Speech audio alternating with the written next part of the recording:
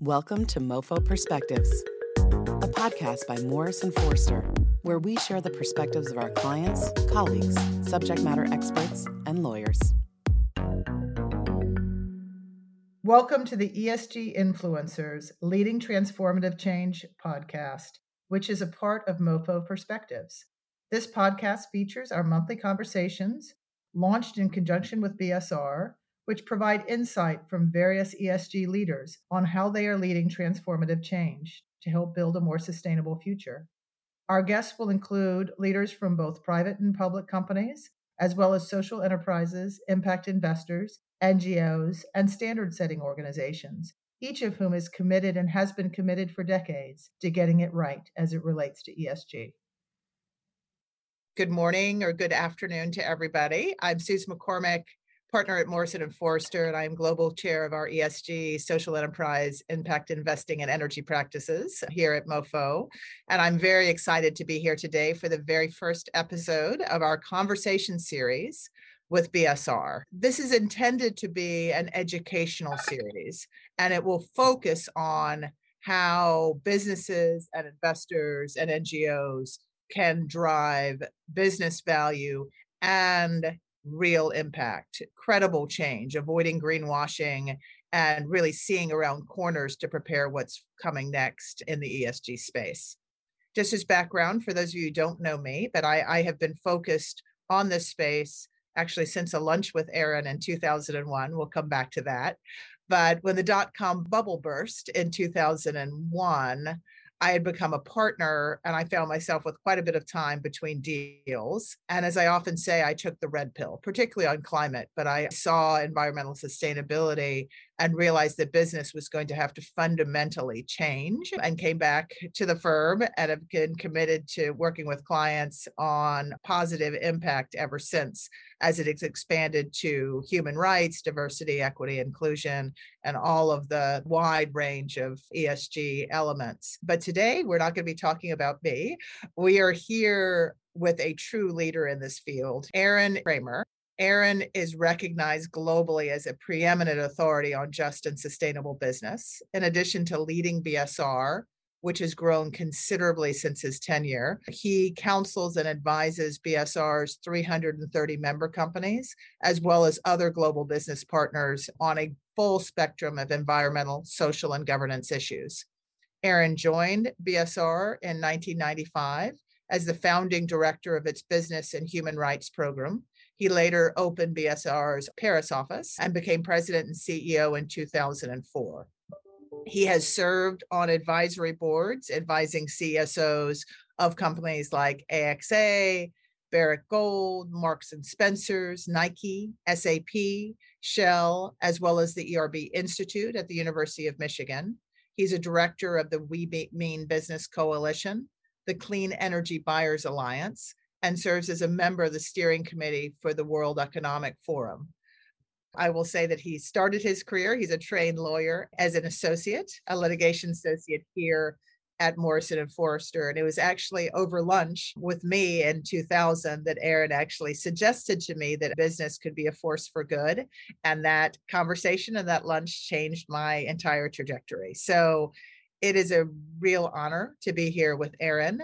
I'm going to start with some questions for Aaron to kind of set the stage, really define what we are talking about today when we talk about ESG and impact, and then to provide some very useful, concrete advice for companies and investors, whether they are leaders or just exploring the space for the first time.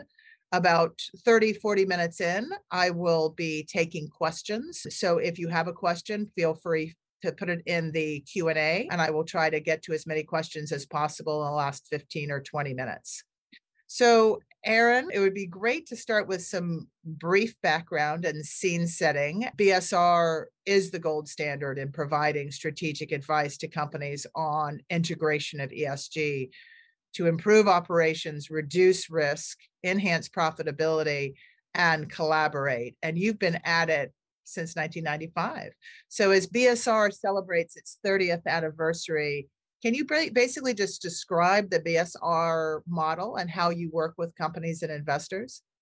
Sure. Thanks, Suze. And yes, Suze has been a great friend and colleague. She's also my boss. She serves on our board. And I would say that if I had walked into Morrison with Suze pursuing the practice that she is, I might still be there. Who knows? There were not such opportunities in those days. Morrison was a great firm when I was there, continues to be an amazing place. So mutual admiration society here. Yeah. So BSR, we are a nonprofit global business network and consultancy. As Suze mentioned, we have over 300 member companies. We historically have worked more with large companies, but one really interesting aspect of the last few years is that we've begun to work more and more with younger high growth companies. I'm not using the U word, unicorn, but younger high growth companies. In fact, Susan and I worked on a project last year on the IPO for Allbirds, where they laid out some principles in their regulatory filings related to ESG.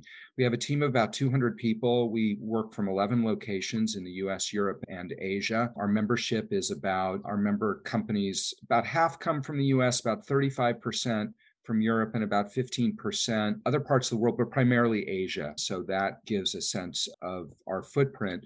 We work on a broad range of issues, and a holistic view of sustainability or just and sustainable business is something that we believe in strongly. So if you hear the word sustainability, it might be easy to conclude that that's about the environment or climate. In fact, The Economist magazine a few weeks ago said we should drop the S and the G and just focus on E and just focus on climate. We don't believe that. Actually, I think these issues are integrally related. You can't think about economic advancement and social well-being if you don't have a strong approach on climate. You can't have a strong approach on climate if you don't think about how it impacts different communities, people, different genders, et cetera. So we take an integrated view of those things.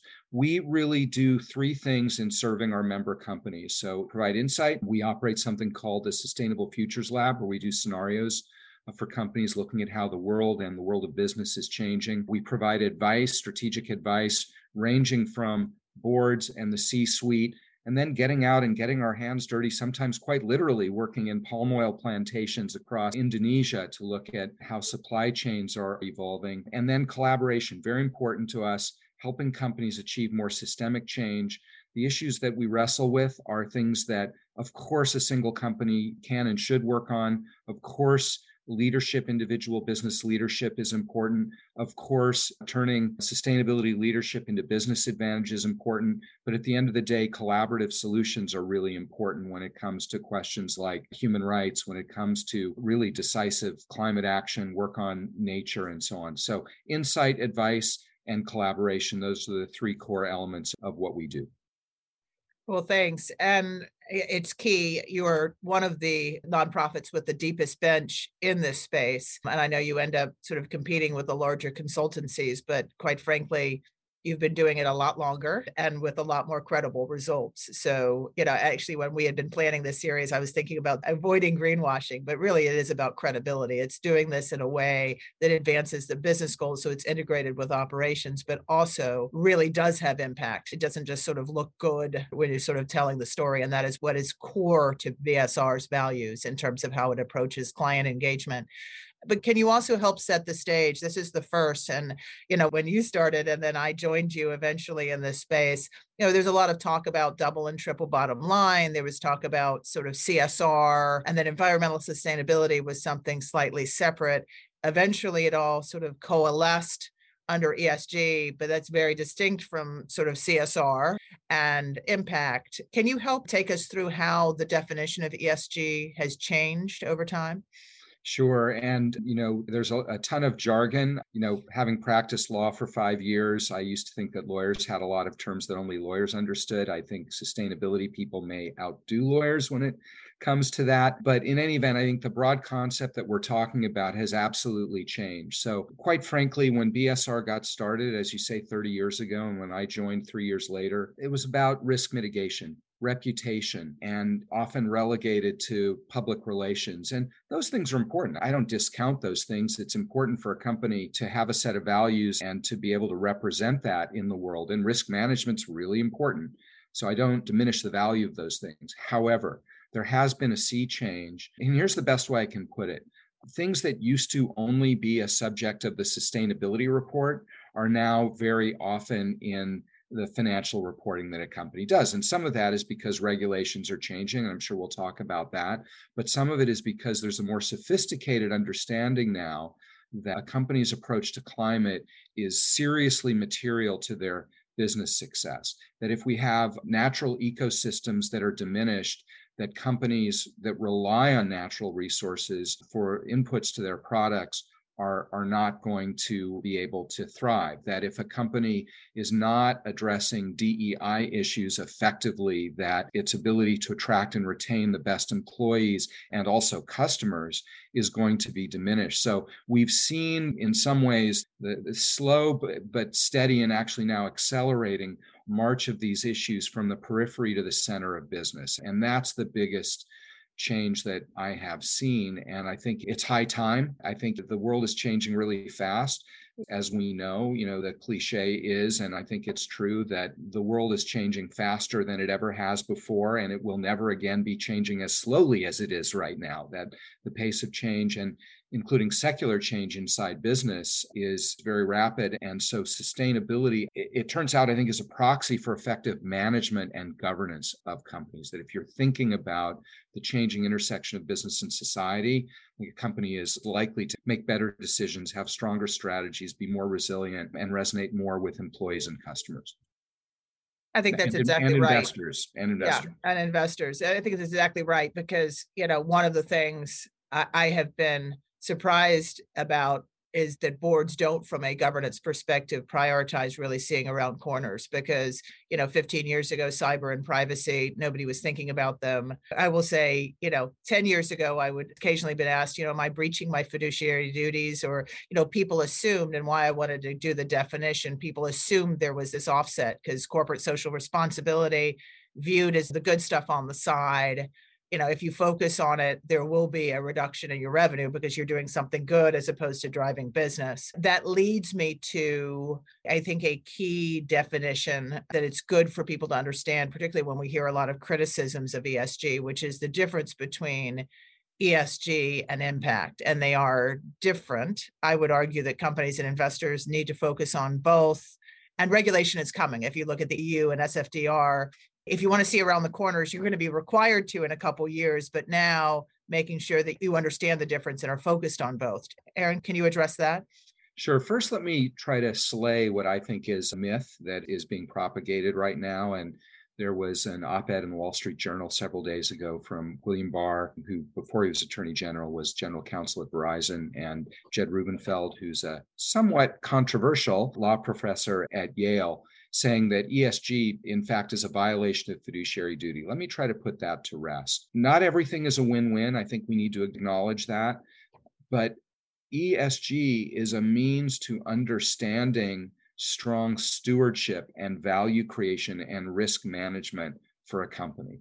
So to argue that somehow these things are not only inconsistent, but directly in conflict, I think is a severe misreading of how the world actually works. So I mentioned before, various ESG factors to be considered that are very directly relevant to business. And as you say, Suze, because of regulatory steps, and it's local, it's national, it's global, it's multi-layered. That's actually a real complexity for business because there's so many different standards and initiatives. Sitting here in California, where the phase out of the internal combustion engine is coming very rapidly, shows the power of what could be considered a local regulation, although of course California is the 5th or 6th biggest economy of the world, is not exactly the city of Yuma, Arizona. That's truly local. It's pretty big, but it's significant. So ESG is a means to an end. So ESG does not equal impact.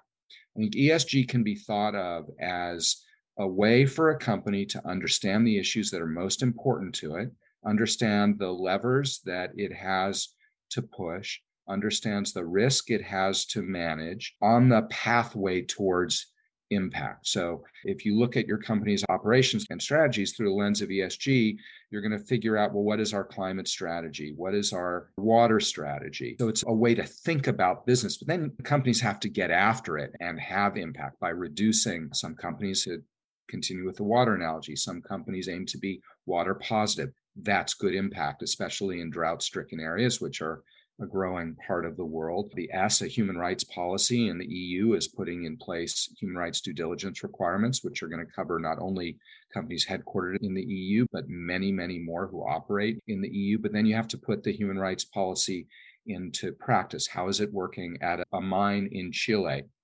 How is it working in the apparel supply chain in Cambodia and Bangladesh? How does it relate to operating in environments, very much including China and, of course, Russia and Ukraine, where human rights are under systematic threat? So ESG does not equal impact. It is a pathway to impact. Both are important.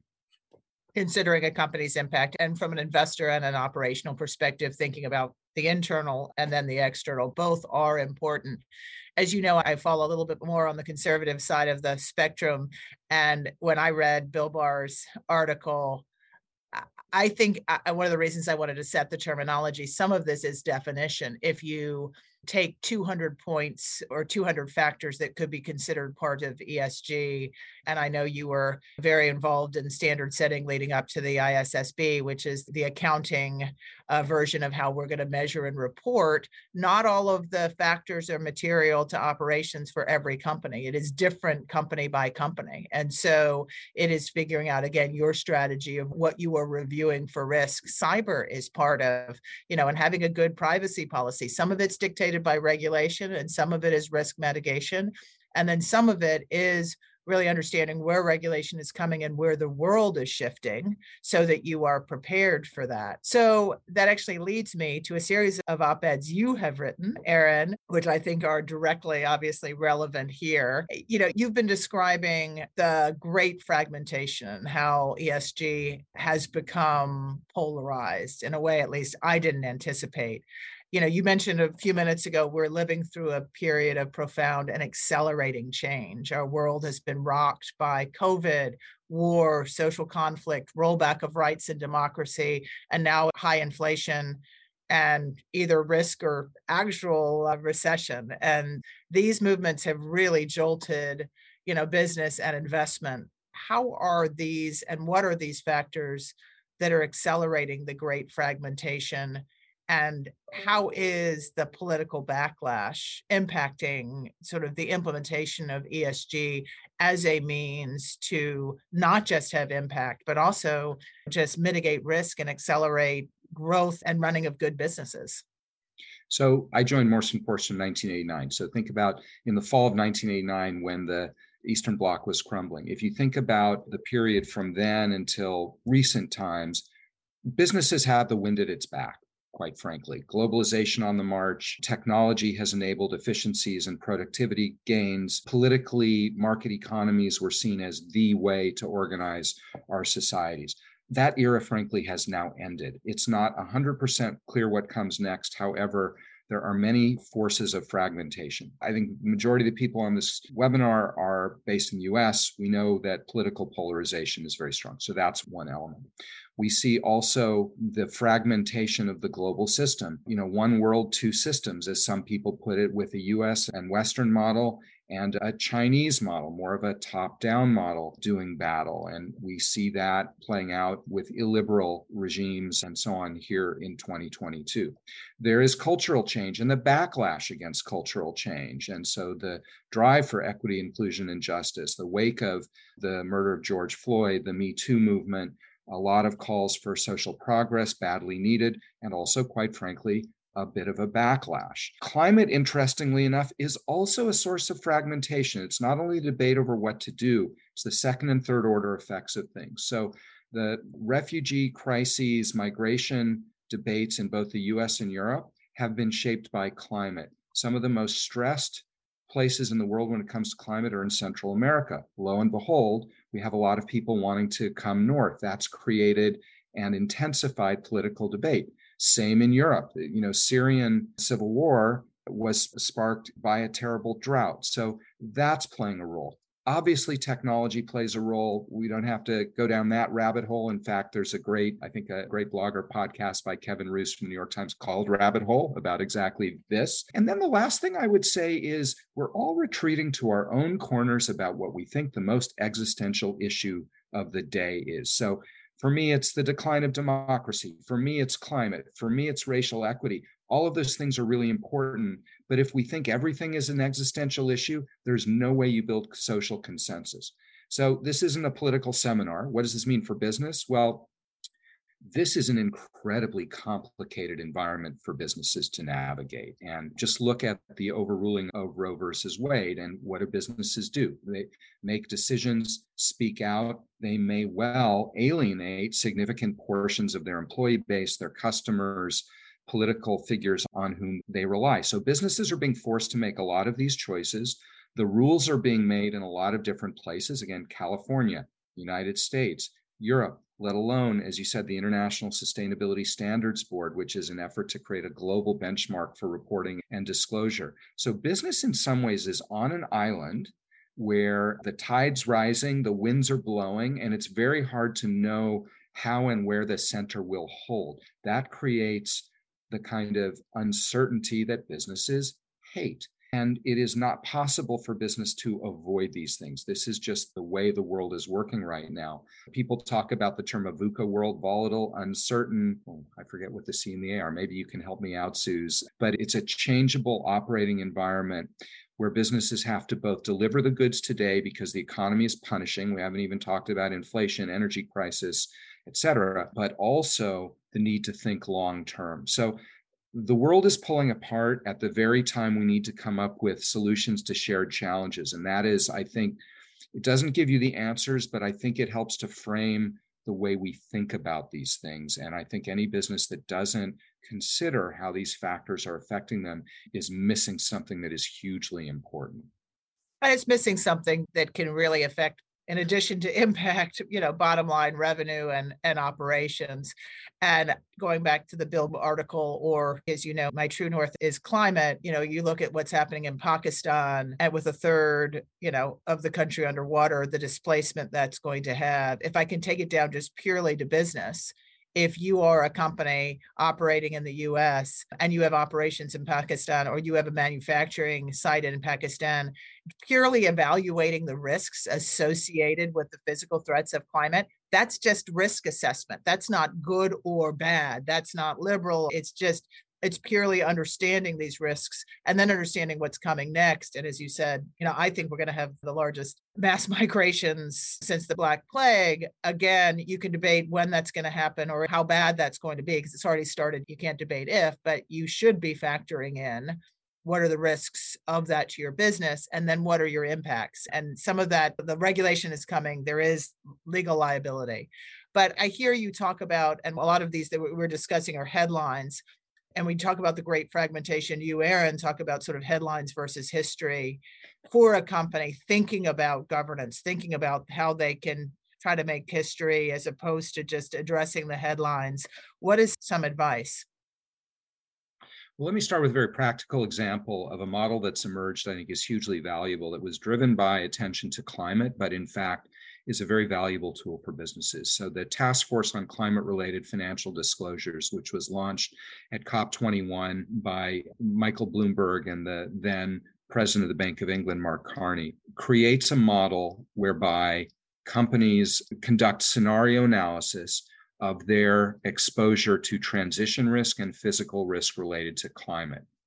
This tool, and we at BSR, we've done these scenarios for companies. These are incredibly valuable tools to help companies understand where their businesses are at risk from a changing climate. And, in some cases that my colleagues at BSR know firsthand, these have led to changes in a company's core business strategy. So there's a power producer on whose behalf we conducted these scenarios. They took the decision at board level because of these scenarios to accelerate a shift towards renewable energy in their portfolio. And I think they would say today, this was done 3 years ago, they would say today that they got ahead of climate change, but they also got ahead of regulation. And of course, being ahead of change is a core business attribute. Good businesses do that. And so that's an example. And we now have the Task Force on Nature-Related Financial Disclosures. And I would argue that the model that's used is equally relevant for social questions. And, some of the tech companies that have been mired in controversies over technology and privacy and human rights and so on, we do a lot of work at BSR, we do a lot of work there as well, I think would have benefited from doing similar kinds of scenario analysis at board level to help understand changing expectations. So what this speaks to is the need to understand and act upon the notion at C-suite level, at board level, that the fundamental underpinnings of our economy are changing, and you can get caught out in some pretty significant ways if you don't stay ahead of that. So there are tools that are emerging. And this is where I think the things that used to be in the sustainability report are now in the core corporate report. That is only accelerating. And those are some specific examples of tools that are being used at the most senior level inside companies to help shift thinking, shift strategy, shift capital investment, shift procurement strategies, all the things that are core business activities and have been since the dawn of time, but now have to be thought about in a very different context.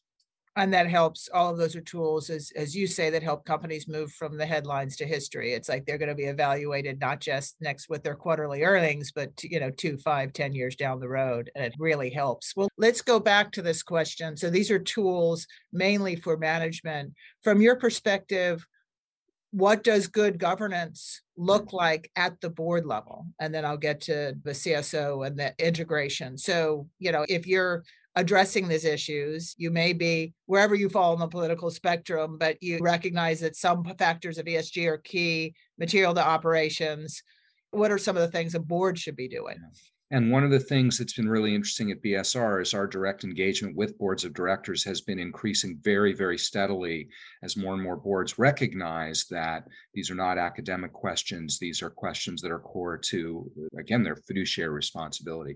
So it starts with board composition. I think boards have we talk about diversity on boards and gender and race and national origin. Those are all very important, but so is diversity of perspective and expertise, because traditionally boards have considered finance, audit, et cetera, as core skills that boards need. Sometimes political risk analysis, that's factored in certainly. But I think by and large, most members of boards of directors do not come with great depth of knowledge on ESG. And this is borne out by surveys. We've seen several surveys from the PwCs and Accentures of the world that very consistently say boards recognize that this is more important. And when in their heart of hearts, they know they don't know enough to fulfill their responsibilities effectively. So composition of board is a place to start. Board education is another place to go. We've been working with the NACD, the leading resource for directors in the United States on educational programs on climate and ESG more generally. So I think some board education is really important. Changing a little bit of what boards actually do is important. Who do they hear from? And some boards are very good. We've worked with a number of boards who will bring us in to brief on a particular issue, human rights, climate, water. So recognizing the limits of expertise, no board is ever going to have all the kinds of expertise that it could possibly need. Experts are valuable. So bring in experts. Related to that, the use of advisory boards can be quite valuable. And with a defined link between the governing board and an advisory board, I've served on several of them. One company where I chaired the advisory board, there was a member of the board who was also an independent director of the governing board. And she said to me during one meeting, these meetings are far more interesting and valuable than our formal board meetings because we're not as constrained by regulation about what we talk about and how, so we can go down various paths that help bring learning in. So that's where the soft governance model of an advisory board can augment the performance and the knowledge base of a formal board. And then, of course, setting targets and holding management accountable. And we're getting tons of requests for insight about, well, how do you tie compensation, long-term, short-term, for senior executives to performance on sustainability? It's not that simple. Like many things about executive compensation are not that simple. This is another one, but I think boards do need to include this, and more that is becoming the norm. So it's really a full suite of steps from composition to activities to accountability mechanisms. Then those are not new topics for boards. Again, I think that's sort of none of this is fundamentally new. It's sort of new wine in an old bottle, if you want to think about it that way. I mean, these are core activities that boards have always undertaken, but with a different lens and different context. And one thing I often get asked at the board level, should we have an ESG or an impact committee?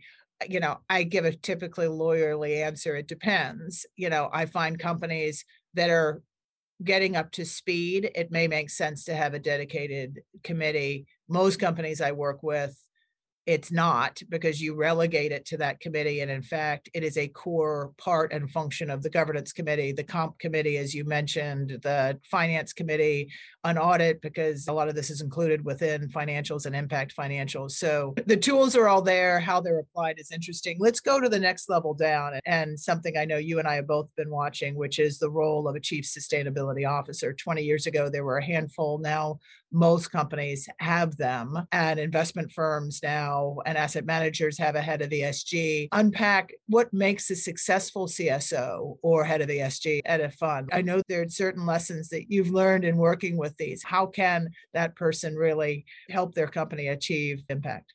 Yeah, it's a great question. And the role looks very different now than it did 5 years ago. So I think historically, until the last few years, the chief sustainability officer, or head of sustainability, whatever you call it, was a translator of the outside world into business. It was the person who would go out and present a happy face or an open-minded ear to NGOs. And that's still important. Again, that's not unimportant.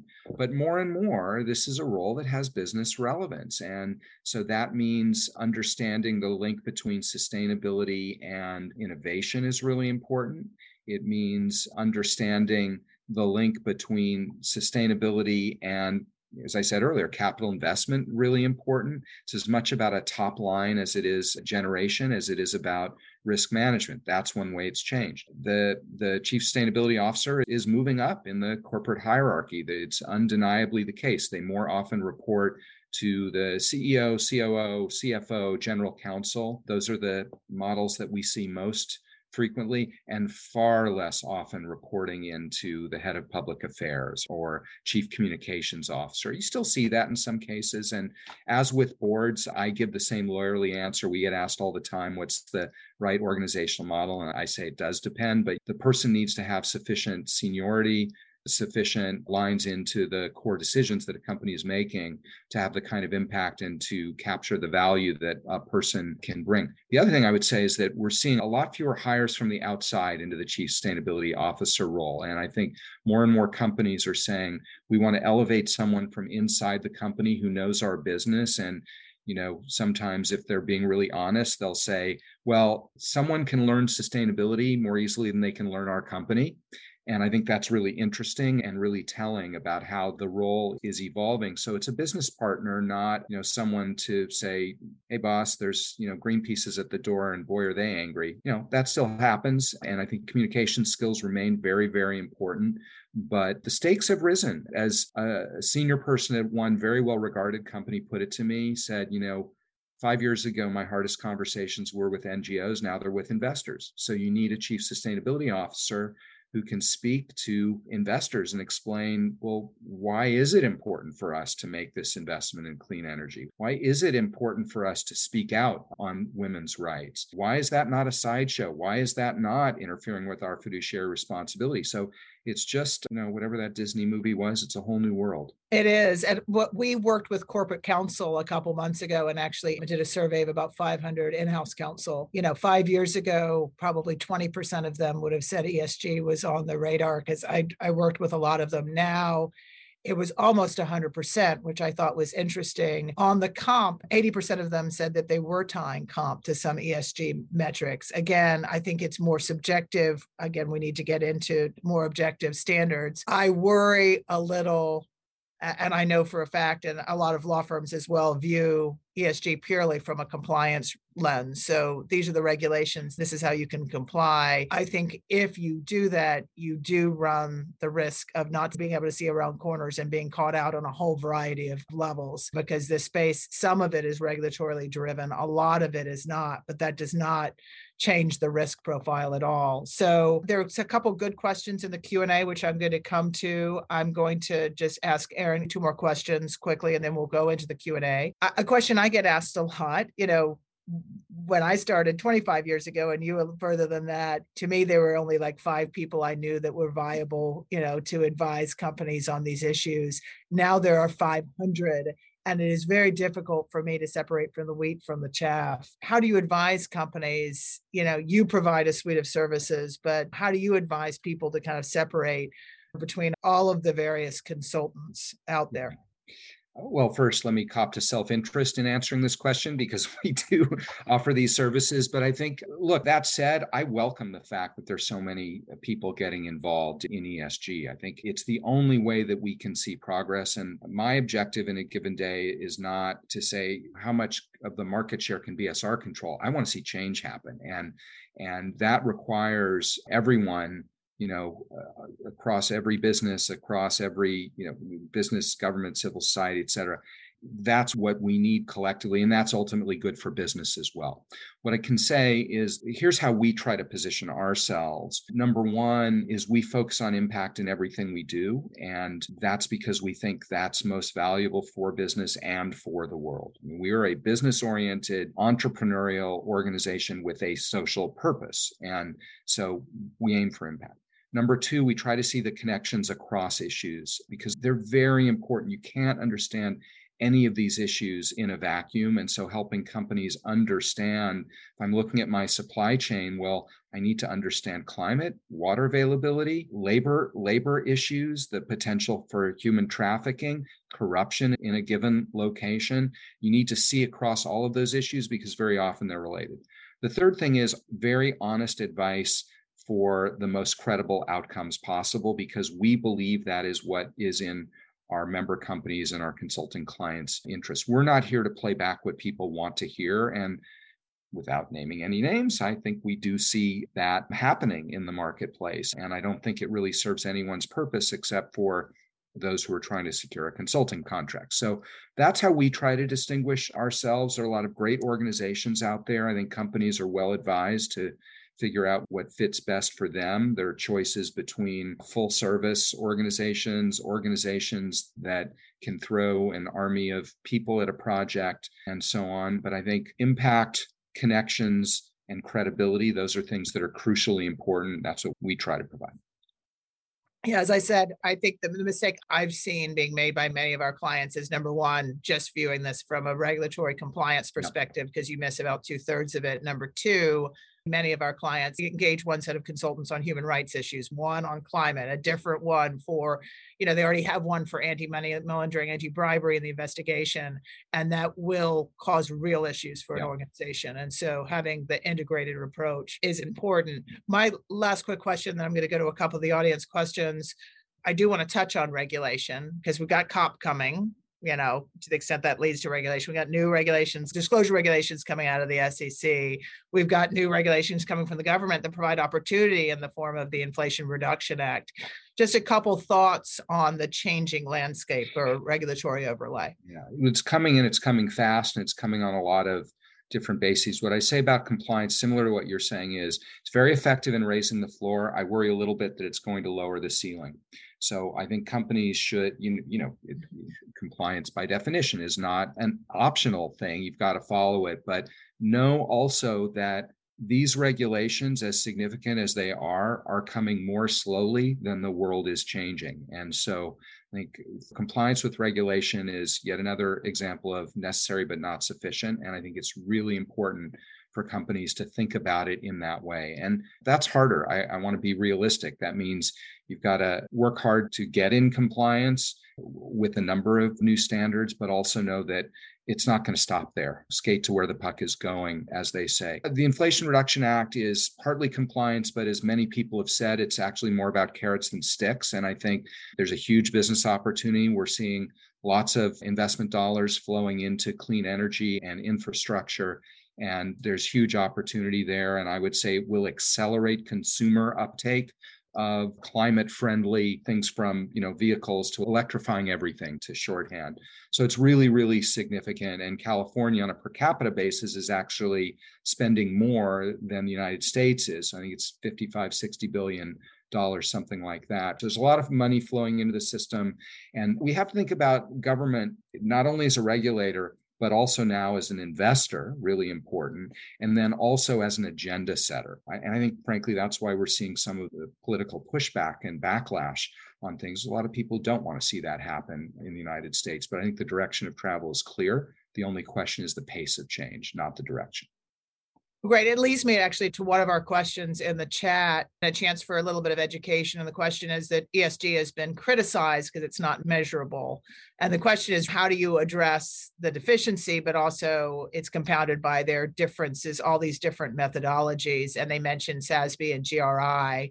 Let me start with a little bit of education. SASB no longer exists. The good news, and I want to see if Aaron agrees with me on the methodology side, is all of SASB, IRC, FD, everybody other than GRI has really aggregated under one umbrella called the ISSB, which was formed by the IFRS. There's a lot of acronyms, but if you're not in the US under GAAP, every other company around the world follows the International Financial Accounting Reporting Standards. So these are the accountants who are setting the rules and the standards. They are going to draw a lot on what SASB did. So I think there's a lot of cohesion, and everybody's going to follow the ISSB for investors. And so I would distinguish, I think the investment world is all going to come under the ISSB, and then regulation that is going to come under SEC.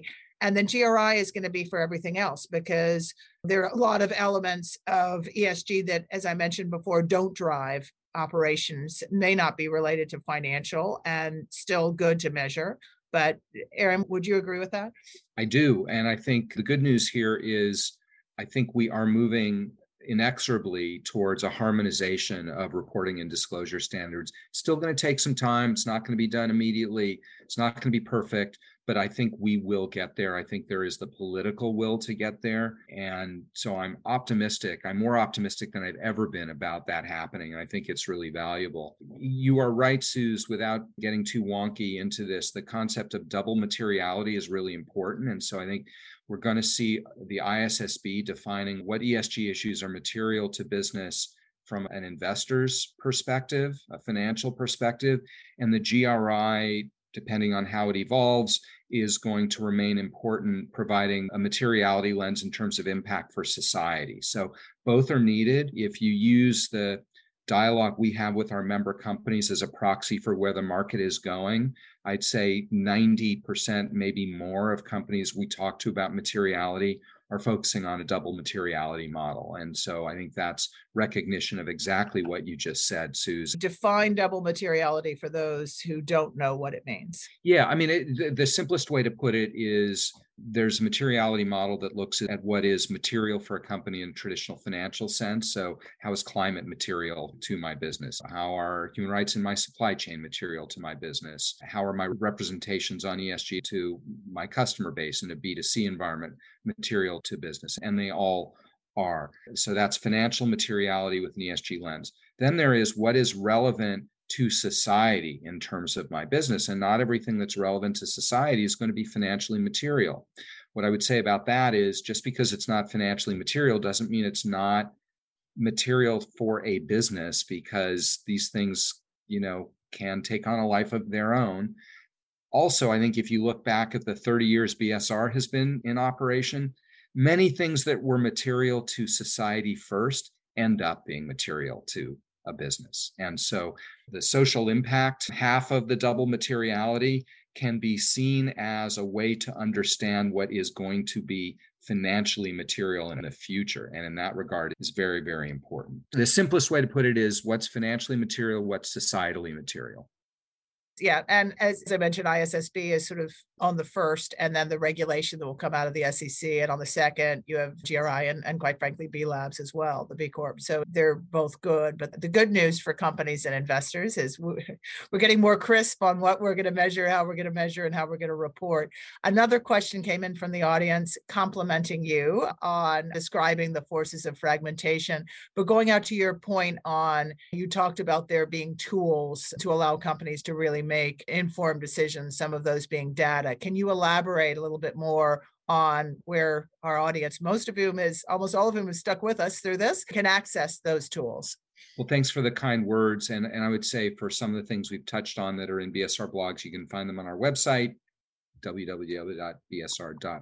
Yeah, there's a gold rush on. And Suze, we've talked about this a number of times, and you've been very involved in a number of things. There's a gold rush on right now to create new data tools to help companies have greater visibility into their impacts, the impacts through their supply chains, et cetera. There are a lot of great providers. The next in this series, we're going to hear from Tim Moen at Persephone, which is one that's doing a lot of really, really good work. I think we're going to see the dust settle. I think ideally, we need comparability there. And I think my hunch is it's going to end up a little bit like the tech sector did or the automobile industry did 100 years ago. We're going to have many flowers blooming in the garden for a while. And then eventually, I think probably businesses are going to align around certain models that they can use in a way so that there's interoperability and so on. But we also know that technology changes very, very fast. And, so the Googles of the world are making the world visible in new ways that, for example, on methane, and this is one where a shout out to EDF, Environmental Defense Fund, they've been leading in providing some technology to help us see methane emissions, which don't get as much attention as they should. So technology has a lot of different use cases. I think we're moving very, very rapidly, but I think it's going to be kind of a messy environment for a few years for companies. And that's hard because you have to put systems in place, and you don't know if there's a disruptive technology that comes in 3 years down the road. You don't want to rip up everything you're doing. So I think this is a tough one. But again, it speaks to where this is coming into the boardroom. So the chief information officer, chief technology officer needs to be at the table. And the chief sustainability officer needs to be talking to the CTO or CIO in order to help a company make good decisions. So it's a great example of how sustainability is growing up, right? Like no longer just a really promising teenager, but I think maybe a PhD candidate or a junior executive or something like that. So lots of promise there, but again, I think pretty messy and probably will be for a while yet. And a lot of it is, as you mentioned, we are going to have Tim Moen, who was formerly head of sustainability at Apple, Intel, AMD, head of GRI. He is now at Persephone. He will be with us for our next session, a plug for our next ESG influencers session, talking about this, the need for good data. I teach a course now on climate finance and governance at Berkeley Law and Business School. And the first session I had was from a data scientist and climate change experts from Berkeley on the business side, who believes that most of the data we're relying on is just wrong. We've got to get good and better data. Then you've got to separate the data that is actually relevant. And then you've got to make concrete decisions based on that data. And if sustainability is in graduate school, I would say that the data mining, aggregation, and then reporting is back in elementary school. So we have a long way to go, but the good news is there's a lot of investment that is being made there. Just a quick anecdote. I spoke to a partner at another law firm who was making the point about how general counsels want data. And I said, that's great, really important. For what purpose? And this person who was advertised as being prominent on ESG, this is proving that Suze and Morrison have a leg up here in many ways. He literally couldn't answer the question. And so, you wouldn't do that in any other part of your business. I need data on customers, but I don't know how I'm going to use it. I need data on my employees, but I don't know how I'm going to use it. It's a non sequitur. So I think things are still a little bit immature. And I think it speaks to the risk that we use data for compliance purposes, but not for business value purposes and not for impact purposes. And understanding this is where the intersection, when you have a silo, you have one person working on your climate data and another person on cyber privacy. It's also, there are a lot of privacy rules about what you do with that data. So if you want data and the integrated approach, as a company, you are going to need data on your suppliers related to their bribery practices, related to their climate, related to their human rights. You're going to need that purely for compliance. How you handle that data, treat that data, and then use that data for decision-making and then reporting is actually very linked with this is why internally you've got to have it all linked up. Just, Aaron, this has been fabulous. Before we wrap up, just a final question in terms of what next. And I want to pose it as, what do you see as the biggest challenge? We've already covered data, the biggest challenge for companies in ESG, and where should they be focusing? One of the big issues here is a lot of companies want to focus, but the cost and the breadth of ESG is just so daunting. Like the area of biggest risk, and then the area where you think companies should be focused most for the next couple of years? Let me cite two things that are very different. So the first is intensely practical and operational, which is Scope 3 emissions and water use and natural resource use. That's where the greatest impact is, and that's where we don't have good information. Supply chains are notoriously opaque, and most companies now have Scope 3 targets, but when they're honest, they'll say, we don't really know how to measure it, let alone influence it. So that would be one. A very different issue. I worry a lot about the potential collapse of democracy and rule of law. And this is not a political question. This is very relevant for business. It's hard to dive into this in an environment that's very polarized for all the obvious reasons, but I don't think businesses want to wake up one day and find that rule of law is not being sustained, that democratic processes are not being sustained. It hurts them directly, but also indirectly, because it means that faith in large institutions will collapse and social consensus is not possible. And no business wants to operate in that kind of environment. So one practical, one a little bit more ephemeral, but I think both supremely important for businesses. And very important for businesses to recognize that, again, right now, it's good for their business to focus. It will be a requirement. Again, going back to seeing around the corner, if you go to the SFDR in the EU and look at Articles 8 and 9, they're, when you opt in, they're going to require investors and companies to ensure that this goes back to ESG versus impact, to ensure that they're not causing any significant harm. So if you're in tech, that means you need to be thinking about your impact on democracy, and lawyers are not focused enough on ethical tech. I view that as kind of the next Scope 3 emissions. We're all going to figure out Scope 3 emissions for the next 5 years, that everybody's going to go, oh, crap. Well, how do we evaluate and measure and have a policy and then enforce ethical tech? So, well, I just want to thank Erin Kramer. And Erin, you're not only the reason I am in the space, you have been a leader for 25 or more years in the space at a time when it wasn't trendy and popular, really showing people how to embrace ESG in a very credible way and have positive impact. So on behalf of all of us, thank you for all the work that you do and the work BSR does. And thank you for joining us. Thank you. I really enjoyed it, and huge gratitude for your leadership and support as well. Suze is making a lot of change happen in a lot of very important places. And you've been doing it for a while now too, Suze, so congrats. Please make sure to subscribe to the MoFo Perspectives podcast so you don't miss an episode. If you have any questions about what you heard today or would like more information on this topic, please visit mofo.com/podcasts. Again, that's mofo.com/podcasts.